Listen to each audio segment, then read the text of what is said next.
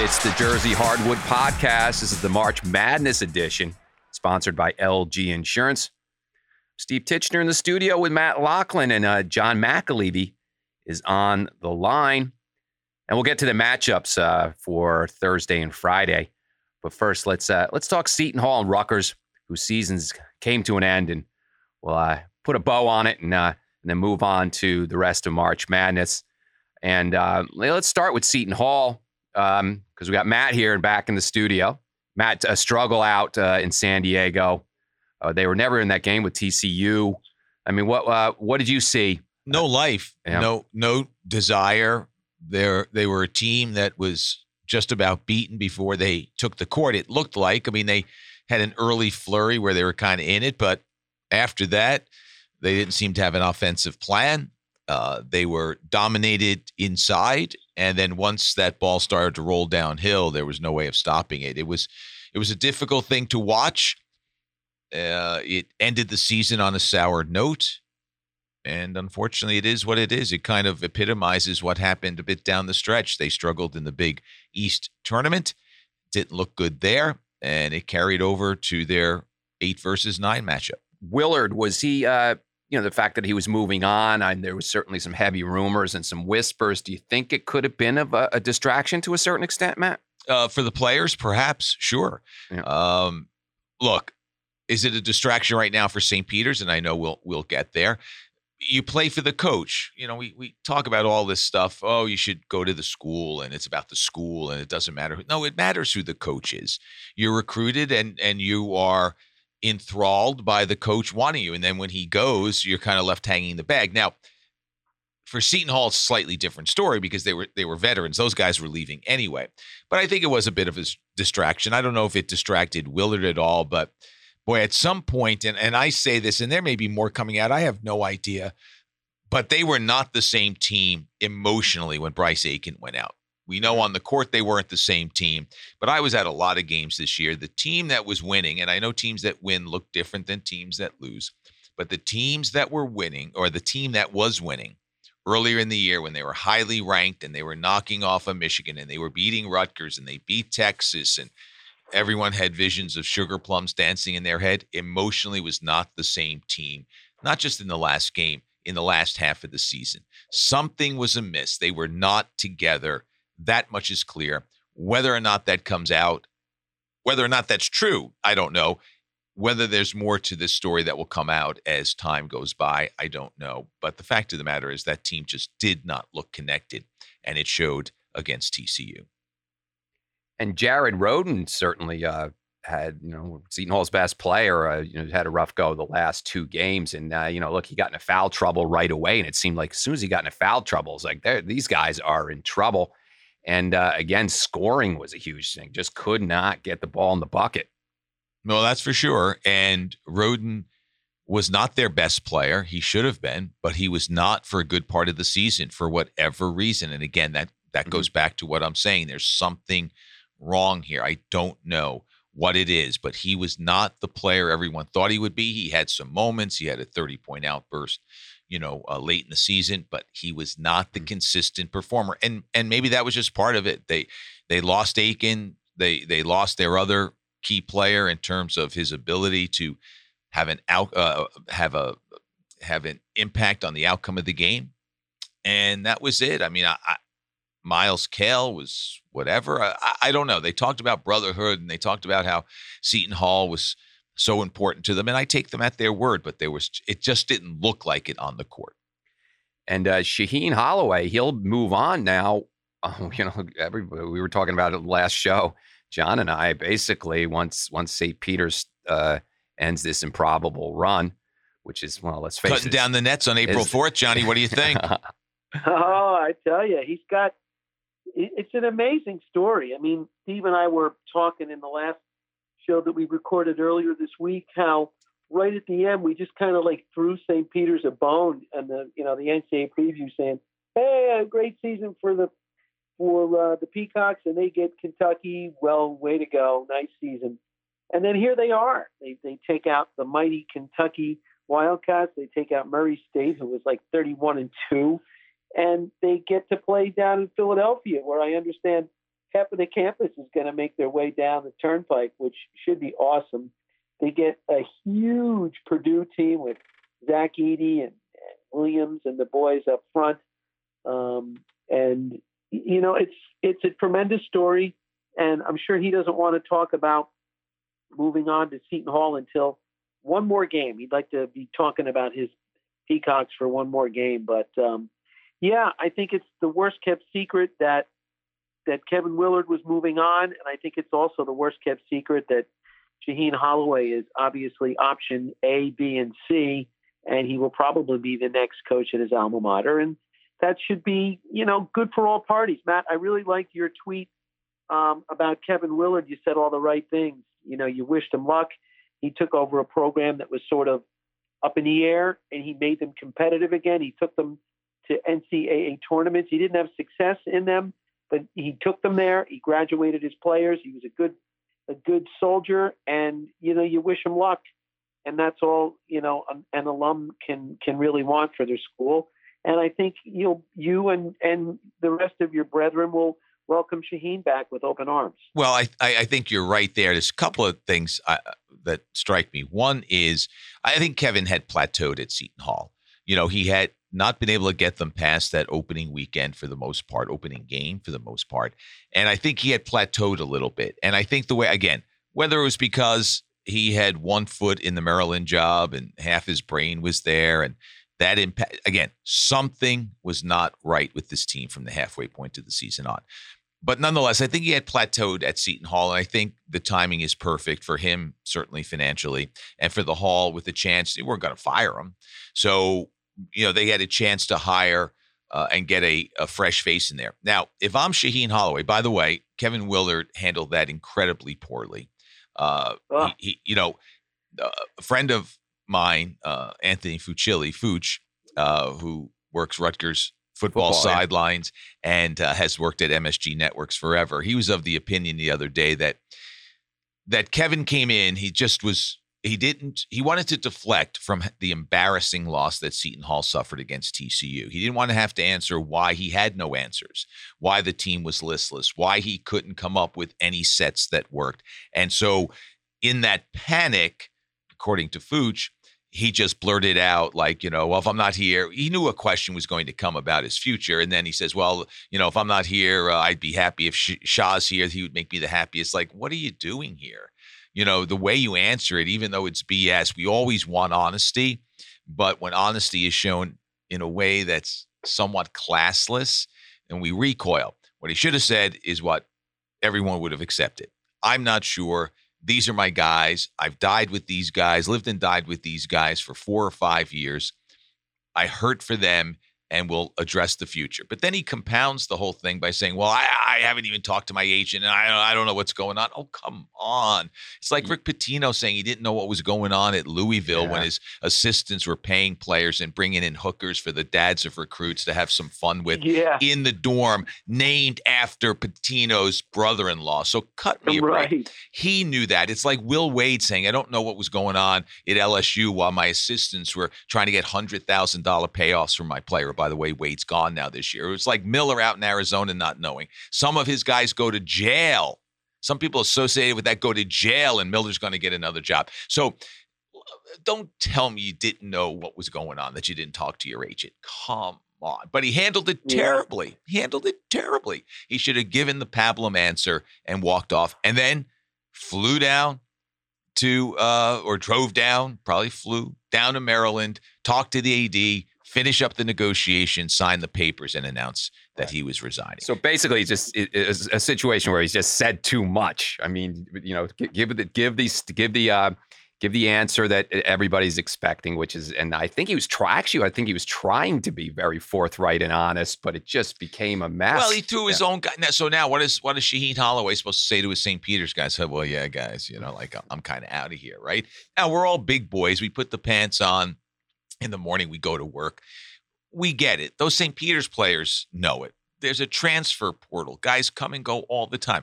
They understand. But in their magic moment, that's going to be part of NCAA lore and something that they will talk about around the Thanksgiving Day table for the rest of their lives and be asked about forever and be toasted forever on the campus of St. Peter's. I was like, oh, man, can't even enjoy it for 5 minutes because our guy's leaving. And that's going to be the focus. So that's one observation. Number two, if I'm Shaheen Holloway's agent, I call up Brian Felt, the AD at Seton Hall, and saying, listen, we know, and they've probably been talking about it for a while. There's probably was this plan. I mean, Felt wasn't shocked that Kevin Willard was leaving. So and we mentioned this earlier, every AD around the country has to have a list of replacements. Believe it or not, Rutgers has a replacement idea for Greg Schiano in case he ups and leaves. Not suggesting it's going to happen. You have to know what your next step is. You can't start from zero. So nobody was shocked here. But if I'm the agent for Shaheen Holloway, I go to Brian Felt, the AD at Seton Hall, and say, oh, by the way, this is a done deal, and your alums are all excited. And this is a great opportunity to bring home somebody who played for the school, had NCAA success at the school, has a great reputation as a recruiter. Prodigal son comes home, all that stuff. That story is now costing you another $250,000 a year. Whatever you were going to pay him, and it's probably close to $1 million. I mean, Willard was making over $2 million, so it's probably $1 million or more. Now it's going to be $1 million plus because now you're playing, a little bluffing game at the poker table there because if Seton Hall says no, then you're back, coaching at St. Peter's. But Holloway's reputation is such that maybe he might just say, you know what, there'll be another school out there that wants me, or I'll come back for another year here. I don't know if that will happen, but I might give it a try. So you're saying that Shaheen Holloway should be annoyed by this in a sense, but it's certainly a distraction. Or at least take advantage of it. Yeah, with his move you say it's a done team. deal? Well, I haven't signed anything, so it's going to cost you another $250,000. Because, and let's look, the one thing with Seton Hall is they've got their star guard coming home who's done a phenomenal job with the St. Peter's program. So for him to just come into the Seton Hall job, listen, I mean, moving forward, Matt, if it is Shaheen Holloway, the future looks bright for Seton Hall. Well, you got to recruit, and so we'll see. We'll see who stays. There are guys who came here because of Kevin Willard. Maybe some of those young guys leave. They're going to have to fill a lot of spots. So, the transfer portal is going to come into play there. There are a lot of things that are unknown. But I do think if he does come to Seton Hall, and as you said, all signs are pointing that way, I think it is a good thing for my alma mater. And John, what are your thoughts on Holloway moving forward? Is it a distraction for the game this weekend on Friday night? I don't think so. I think he's got his guys dialed in, and all he has to do is play the David versus Goliath. And as a coach, you love to go in the locker room and hold up all the prognostications of everybody picking against you, and you pull up the Kentucky thing. I was just looking at something on the Providence website, and they had all of the big sports writers around the country. There were 11 sports writers, the top ones, and they had them pick all the Sweet 16 games, and every one of them picked Kansas. Well, don't you think that Ed Cooley's going to hang that in the locker room? So I think Shaheen's going to do that. And I think he's playing with house money right now. He's having a ball with this. He's loving this ride. He knows that his life is going to change, the minute they lose. But I think he's in the moment right now. And I think his guys are in the moment. And who knows? They could come out and get their doors blown off on Friday night. That could happen. Cinderella could turn back into the pumpkin. But I think they've got a little something going right now. They're believing in themselves. If they can get to that first national TV timeout, the under 16-minute TV timeout, and be within, arm's length, he can bring them in and sit them down and say, here we are. We're right here. Mm-hmm. We can play our game. And I don't think it's a distraction. I really don't. And if they do get blown out, I know for a fact, or I have a feeling, he will not use that as an excuse. He'll just say we were beaten by a better team, and people will know that 9 out of 10 times Purdue is the better team. No, for sure. And we'll get into the matchup a little further later in the show. Let's do a couple minutes on Rutgers. We did talk a lot about them in the last show, but they went toe to toe, Matt, with Notre Dame, very tough Notre Dame team, and that game could have gone either way. Season's over. Now it's the future. What's going to happen? Peichel gets the extension, deserves the extension. Ron Harper Jr., we all knew, just declared for the draft. I mean, Jaden Jones, their 4-star recruit who didn't get a lot of time, he declared for the draft. Not sure what his motive there. And maybe he's moving on in the portal because he certainly isn't going to get drafted. And so, Peichel's got to hit the portal in the off season. But, he saved the season for sure. Did a great job regrouping these guys after a horrendous start. They did make the tournament, but it seems, Matt, like next year, probably taking a step back. Well, you certainly hope that that's not the case. I mean, if you look at who they've lost, they lose an incredibly large part of the reason they had a successful season. We'll see what Paul Mulcahy can do. We'll see what Amori does, how he comes back. We'll see what Mag might be able to do. I mean, there are some pieces there, but yeah, it's not the same without Baker and without Harper. There's no doubt about that. And John, in going into next year, Peichel's got his hands full. We talked about this last show. He really does have to hit that portal hard. What are your thoughts on? What are your final thoughts on what they need to do to improve that team for next year? They need to find at least 2 guys who can, as I like to tell the kids on my team, who can ring the bell. Because right now, they have no one that can score consistently coming back. I mean, Paul Mulcahy's is a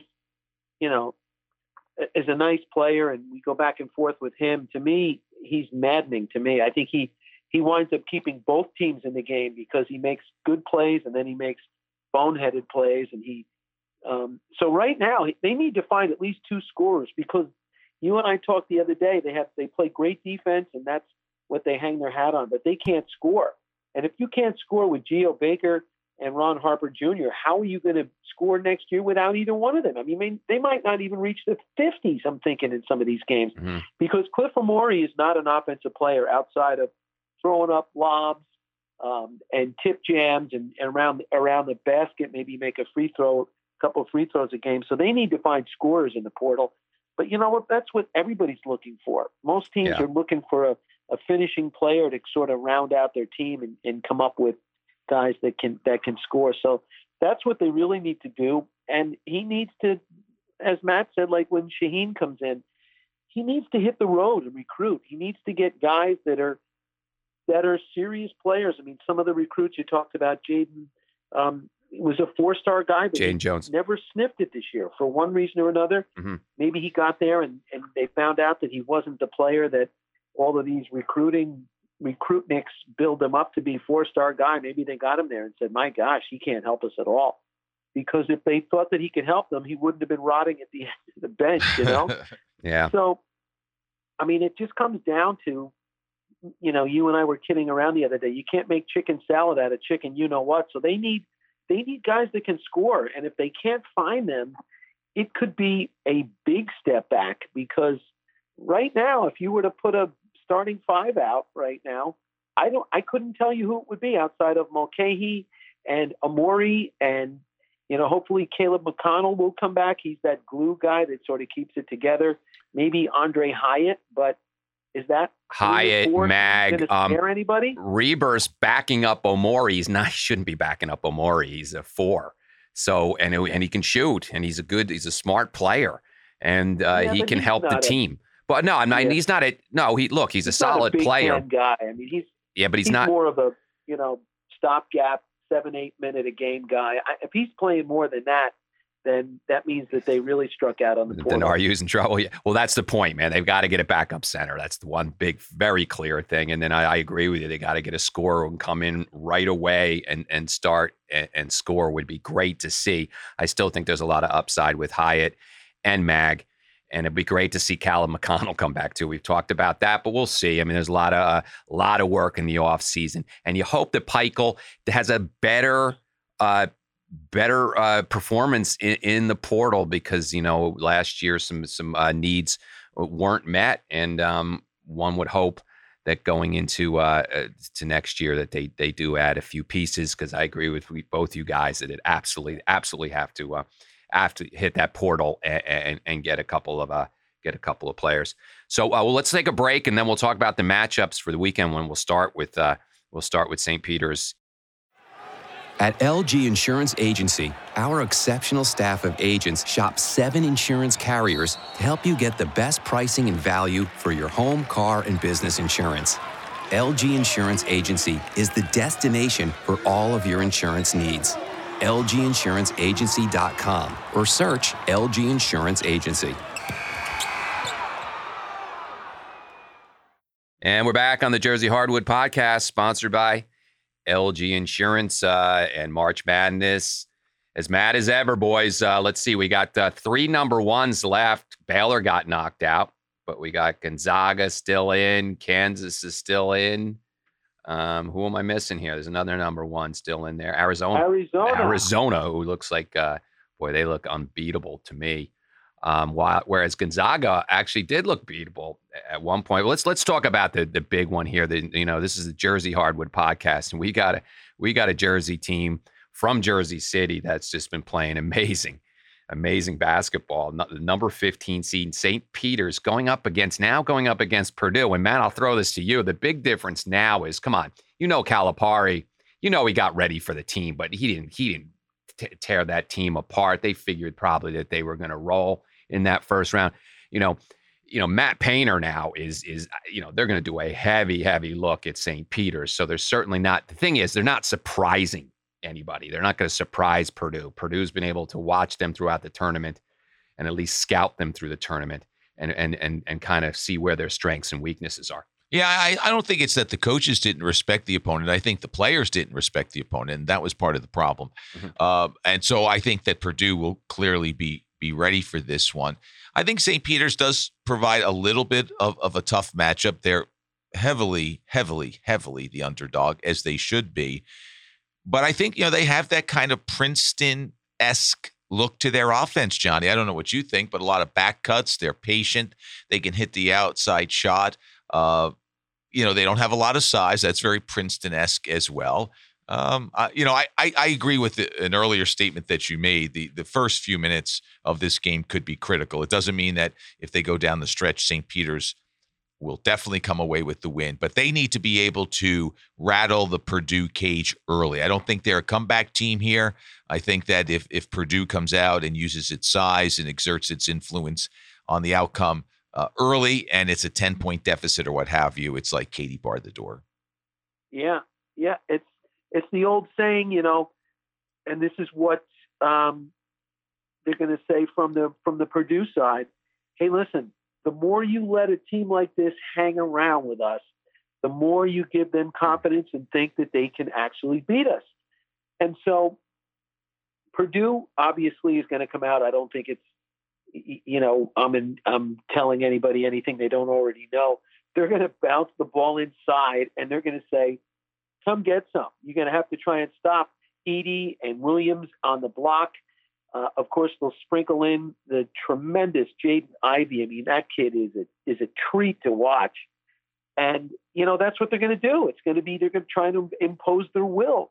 And as you mentioned, Matt, St. Peter's is not big. I think their best big guy is that Nadefo, and he's only about 6'7". He's more of a small forward.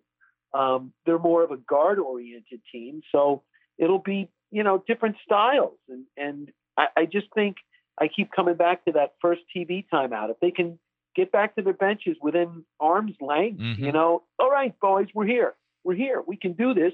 And then we'll run this game in 4-minute segments. We'll get to the 12-minute timeout, and we're still here. And then, at that point, it's just going to be, are shots falling or are they not falling?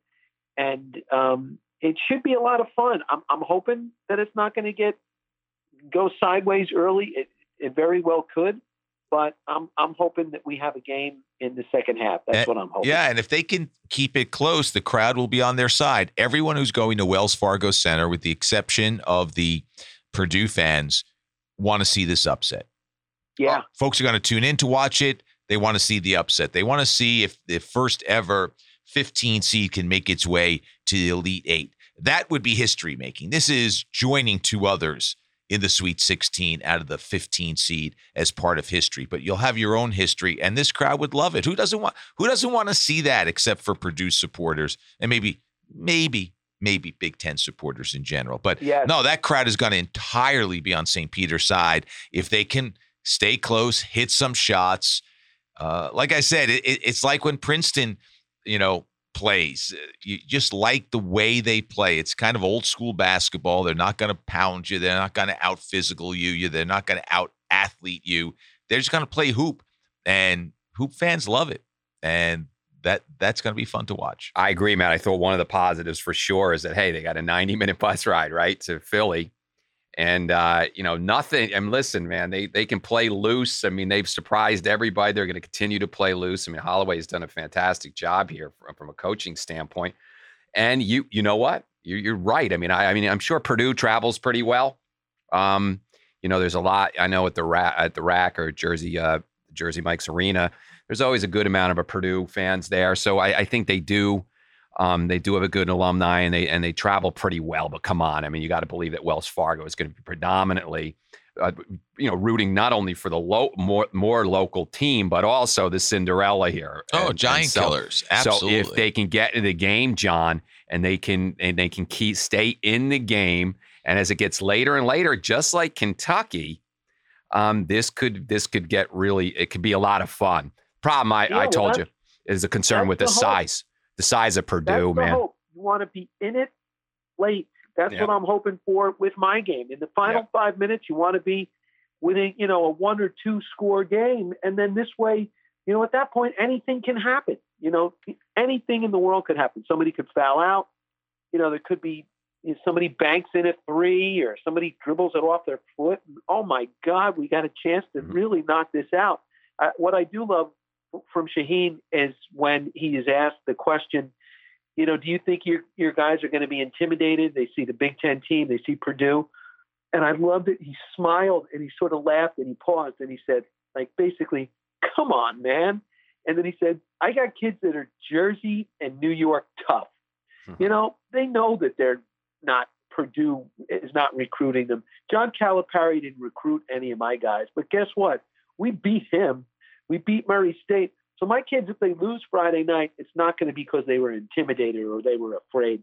I got tough kids. They're ball players, and they're going to go out and lay it all on the line. Yeah. Will it be enough? Maybe not. As we said, they could get blown out, but it's not going to be because they were afraid. They're going to take their shot. Matt said they play their game. They're backdoor cuts. They're disciplined. They're not going to change on the fly. They've had 4 days. They're not going to change the whole offense around. At least I don't think they are. But they're going to play their game. And if it's enough, terrific. And it'll be the greatest story. And as Matt said, everybody will be Peacock fans. For sure. Final 5 minutes. I don't think they're going to be intimidated by the stage. And maybe that's more hope than real belief on my part. I don't think they'll be intimidated by it. I don't think suddenly they won't be able to run plays. I think Purdue has some pressure on it because they are Goliath, and here comes David with the slingshot, but they are the best of the better of the two teams, unquestionably. So if they get into their game, it's all over. St. Peter's can't stay with them. Too much size, too much basketball talent. It's going to come down to execution on St. Peter's part, lack of execution, and maybe wilting under the pressure by Purdue. But if they execute, this game's done. Yeah, and you'd think that St. Peter's would be intimidated by the big arena thing. I mean, look at the gym that they play in. Yeah, I don't think so. That's gone. They're playing with emotion now. I agree with you, Matt. I don't think that's there. As you said, John, I don't think these guys get intimidated, man. They've shown that they come to play. Isn't it funny that they show up as David with, if you want to encapsulate it, it's David from Nutley with the bad, cheesy 70s mustache that's going to be slinging the slingshot, right? Doug Etter, man, that guy, I tell you. And he's a quick release, and he does a lot. They do a lot of the backdoor cuts and things like that. I mean, they've got some Holloway does some nice set plays, and they work. And that kid's been terrific. No, they've all been good, and Lee's been great running things. No, it's been a fun run. And the Defoe's he's a little undersized at 6'7", but he's the MAAC defensive player of the year, like 3 years in a row. Yeah, the MAC's best defensive player. Yeah, no question. So, Friday night, we'll see. Friday night, about just after 7:00 tip off there. Let's talk about just a couple matchups, and then we'll move on here. But let's talk about. I wanted to get your take, you Big East boys. Michigan, the surprise team to get in the Sweet 16, as they were a bubble team. They seem to be putting it together, but they get Villanova. What's your thoughts of that matchup, Matt? I mean, Villanova's going to win. Yeah, I just think that Villanova, with their seasoned, man, and Colin Gillespie is such a solid point guard, and they've got everything, John, on that team, and a great coach. But Michigan's been playing well. We'll see how Michigan has been playing well, but the more you watch Villanova, they're almost like a cyborg. They just all do everything in lockstep. I mean, they make free throws. I saw a stat. The shooting as a team, 86.5% from the free throw line, which is the best in NCAA history. Okay? I mean, you can't get much better than that. So they make free throws. They don't beat themselves. They pump fake. They get guys off the ground. Invariably, watch for that. They get the ball inside. They up fake people, and they get to the free throw line. They defend. The old team takes on the character of the coach. They just don't beat themselves, and they play the exact same game in and game out. And I just think that Michigan is not going to be ready for them. I just think that. But you're still sick of them, John. I mean, you said that a couple of shows ago because they're so good, God, right? He can't graduate fast enough. I mean, Gillespie is the archidiacono. He can't graduate fast enough. But I saw something that said, for those of you who can't wait for Colin Gillespie to graduate, they have a freshman on their roster right now. Angelo Brizzi is going to be the next Colin Gillespie. He's a really talented point guard who didn't have a chance to. They may have even redshirted him this year, but he's going to be the next in line of that, point guard that's a pain in everybody's backside. Because Jay Wright will develop him. That's a good coach, man. Sure. So that's what he does. And you know what? To his credit, Jay Wright doesn't roll out with McDonald's All-Americans and even, top 10 and 15 guys. He doesn't get that guy. Right. He gets the, top 100 guys. He really minds that, Baltimore, Virginia area, Philly, and he gets the really good players from that area. He's really going to be fighting Kevin Willard now for that pedigree in that area. Yeah. But they just play the same game each and every time out. It's amazing. There's really no highs and no lows. They're just solid. Yeah. And I just see them moving on. And we're recording this on Thursday morning. We have 4 games on Thursday evening here. That was one of them, along with Gonzaga, number 1 Gonzaga, number 4 Arkansas, number 2 Duke, number 3 Texas Tech, and number 1 Arizona versus number 5 Houston. So wow, exciting matchups tonight. But let's leave it with this, and that's again going back to Friday night. And Johnny, let's give you some time for number 4 Providence versus the number 1 big bad Kansas. How you feeling? I have to tell you, watching ESPN and watching college basketball every year, Kansas is on pretty much every big Monday. They're on all the time. So you get to know their personnel.